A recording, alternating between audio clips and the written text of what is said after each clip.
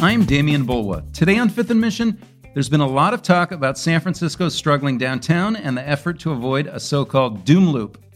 But what about downtown Oakland? Across the Bay, Oakland has its own unique strengths and its own challenges. As in many cities, its downtown was hollowed out by the pandemic and remote work. Offices here have a 29% vacancy rate. That's even higher than San Francisco. And high crime rates, as well as the perception of crime, continue to vex Oakland. On the other hand, this is a downtown with real buzz, thanks to great places to eat and drink, famed music venues, and special events like First Fridays. My guests to talk about the future of downtown Oakland are Chronicle reporters Sarah Ravani, who covers Oakland, and Roland Lee, who writes about commercial real estate and pandemic transformation. I want to start by asking you guys, you've spent time recently in downtown Oakland working on this story. What does it look like? What does it feel like right now? Yeah, I mean, it definitely has empty areas. I think the daytime commute traffic is definitely down. It was always kind of a sleepy place compared to downtown SF. But, in the nighttime, especially on weekends, there is more energy. There's nightclubs downtown. There's pretty good restaurants. Some are pretty acclaimed. And there is a little more of that mixed use kind of street energy. And also there's a lot of housing. So I think there's definitely more of a diverse set of people compared to downtown San Francisco. And downtown has just gone through a lot of change just in the last couple of years. You still see cranes in the sky now, but cranes were also in the sky a couple of years ago. And you see these buildings that were under construction that are now open. There's a new club opening this week. So while it has been a little sleepy and kind of continues to be with downtown workers not really in downtown anymore, there are these pockets of change and hope that are kind of filling in downtown.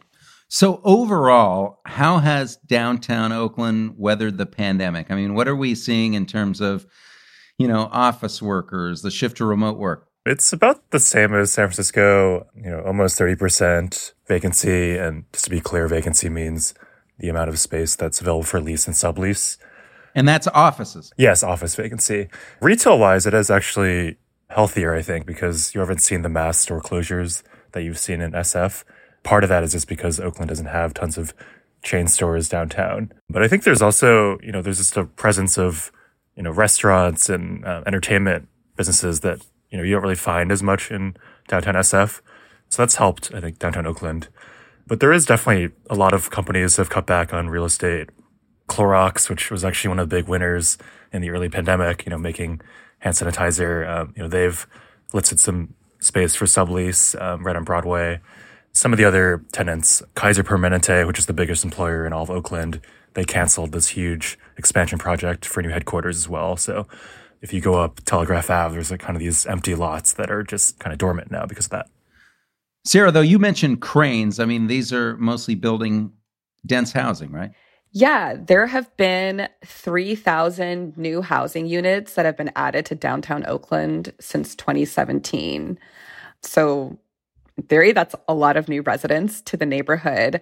I think one thing that came up in some of the interviews that Roland and I did is this question of whether these residents are actually spending time in downtown.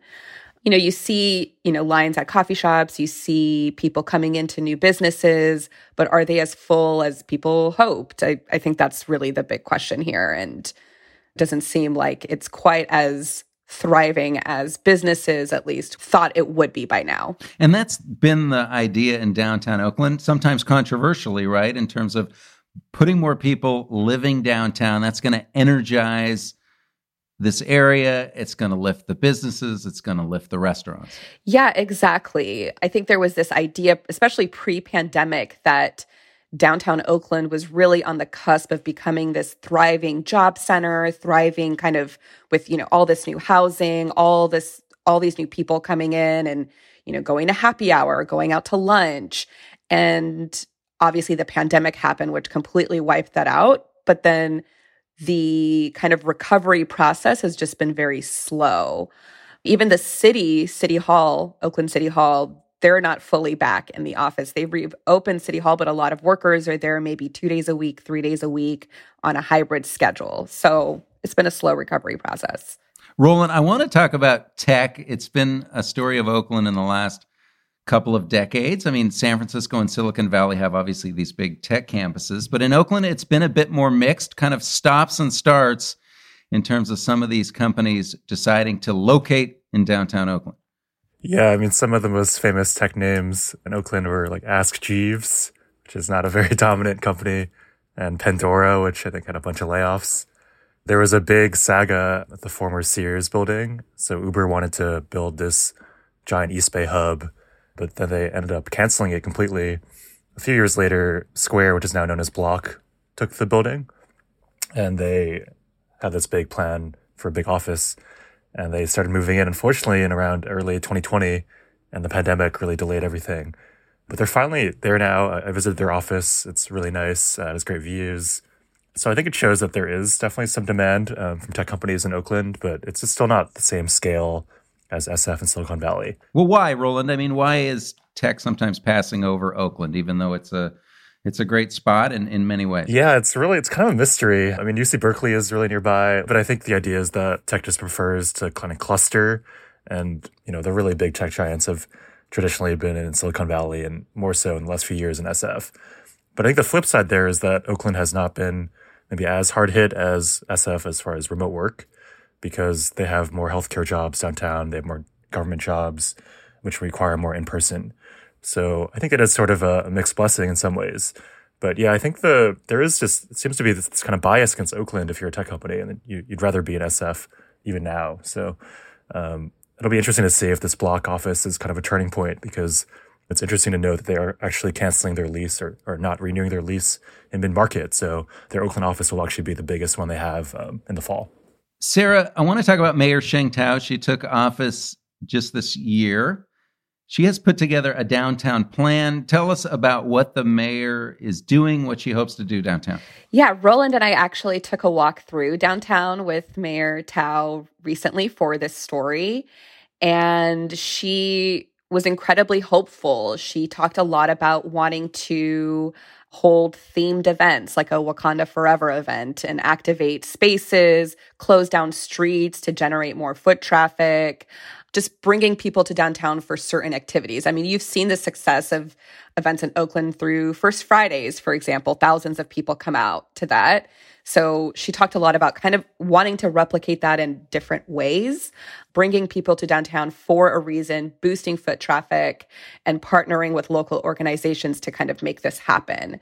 She did talk about the lack of maybe tech companies in downtown Oakland and said she wants to attract green technology, the batteries of the world to Oakland. Okay, I want to ask you about how those plans might be changed by budget issues, which Oakland, like many other cities, has. But first, a quick break. We'll be right back on Fifth and Mission.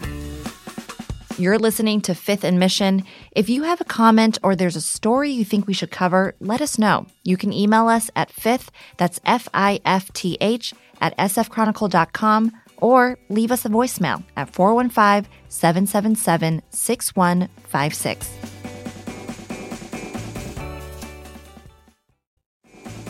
Welcome back to Fifth and Mission. I'm Damian Bolwa, joined by Chronicle reporters Sarah Ravani and Roland Lee. They've been reporting on the health or challenges of downtown Oakland, especially in the pandemic.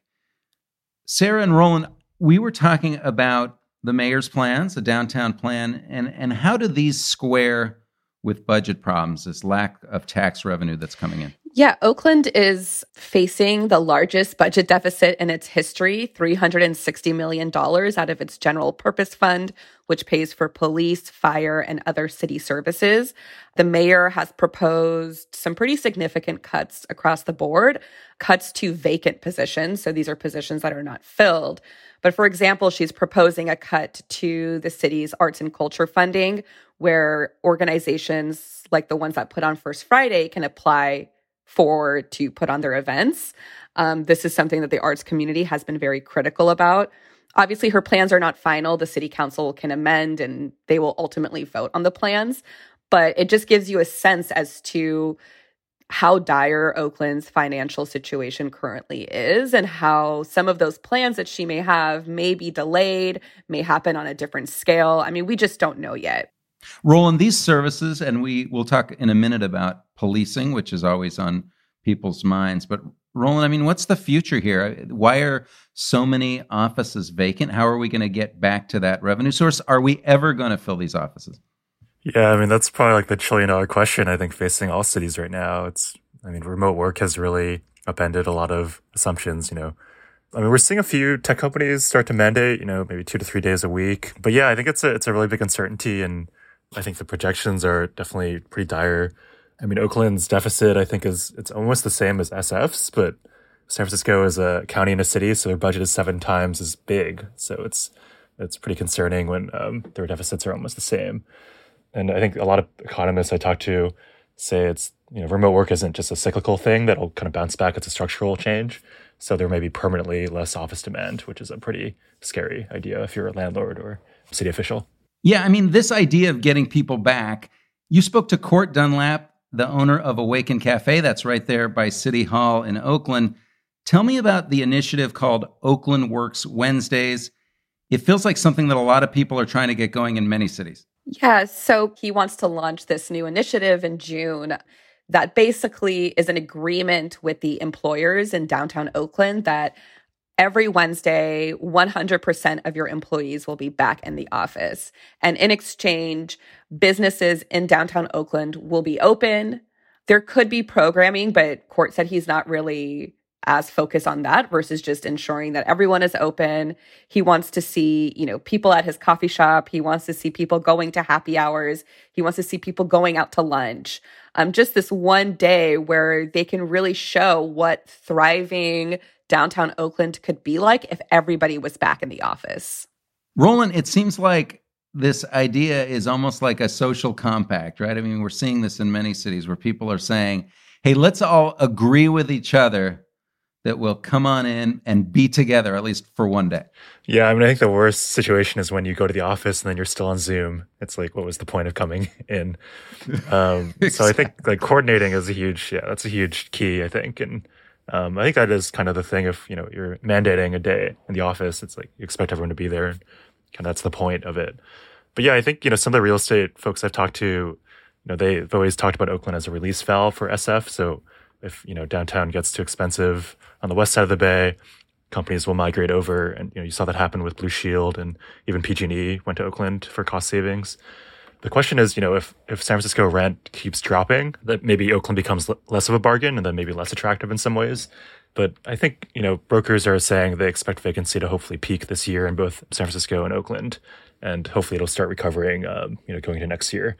But we'll see. A recession could also really change things. All right. No more bad news, Roland. I want to get to public safety. It's a huge issue in Oakland. This doesn't really have to do with downtown, but 120 murders, if I'm getting that right, last year. Oakland also, like San Francisco, struggles with property crime, including in downtown. How are businesses coping with these concerns, and how does this affect the health of downtown? So every business that I talked to for this story said that the number one challenge facing downtown is public safety and the perception of public safety. So, I talked to somebody, Isaac Abid, he's a partner at HP Investors, which owns 16 buildings downtown. And he said, when somebody from outside of downtown comes to a business in downtown and their car gets broken into, if they tell their social network about that, my car got broken into in downtown Oakland, their friends may not want to come to downtown Oakland, and they may not want to return to downtown Oakland because of that. A lot of businesses talked about the need for the city to invest more in downtown foot patrols, whether that is police or civilian ambassadors. We've seen civilian ambassadors in Chinatown and other parts of Oakland, but kind of expanding that model and bringing more of that into downtown to kind of establish this sense of safety and security for people. Roland, for businesses, this is a very daunting challenge right now. Yeah, I think there is perception that is backed up by data that Oakland is less safe than San Francisco. Also, BART was a huge asset for downtown Oakland. There's 2 BART stations, but a lot of riders are reporting that they don't feel safe on BART. So if you don't feel safe coming in and you don't have a car, then you're probably not going to go to the office. The last thing I want to ask you guys is about the future of downtown Oakland. What's the outlook, particularly given some of the unique things that separate Oakland from cities like San Francisco. Are people optimistic? For the businesses in downtown Oakland, while a lot of them criticized the public safety situation in Oakland, they all said that they're loyal to the city and they want to see it thrive. They're committed. They're committed to making it work. So I think there's really this sense in Oakland that, Oakland is a tough city and we're going to get through this. And while it seems like it's very hard right now, if the political will is there, it'll work. And the businesses all said that they're committed to seeing it through. So I think that there is a sense of optimism, or hope at least. Yeah, I think the mayor's job is is to be optimistic, but seems pretty energetic and enthusiastic about changing downtown. I think when you meet residents of Oakland, there's a lot of civic pride. I live in Oakland as well. I think people, are proud of their city and committed, just like the businesses. But, there are definitely some very big challenges, and, it might lead to some more cutbacks in city services, which could really deter the outcome. So I think it's a really uncertain time, and I think, as our story says, it's going to be a really pivotal year. Yeah, everything you guys talked about, a lot of it goes to momentum. Even the idea for coming back on Wednesdays. Can we get some shared momentum back? Yeah, absolutely. Yeah, I think we'll see. We'll see this year. This, like Roland said, this is going to be a very pivotal year, and seeing how these plans play out will be really key. Sarah and Roland, thank you so much for your time. Thanks for having us. Thanks for having us. Thanks to my guests today. They're Chronicle reporters Sarah Ravani and Roland Lee. Thanks to King Kaufman for producing this episode, and thank you for listening.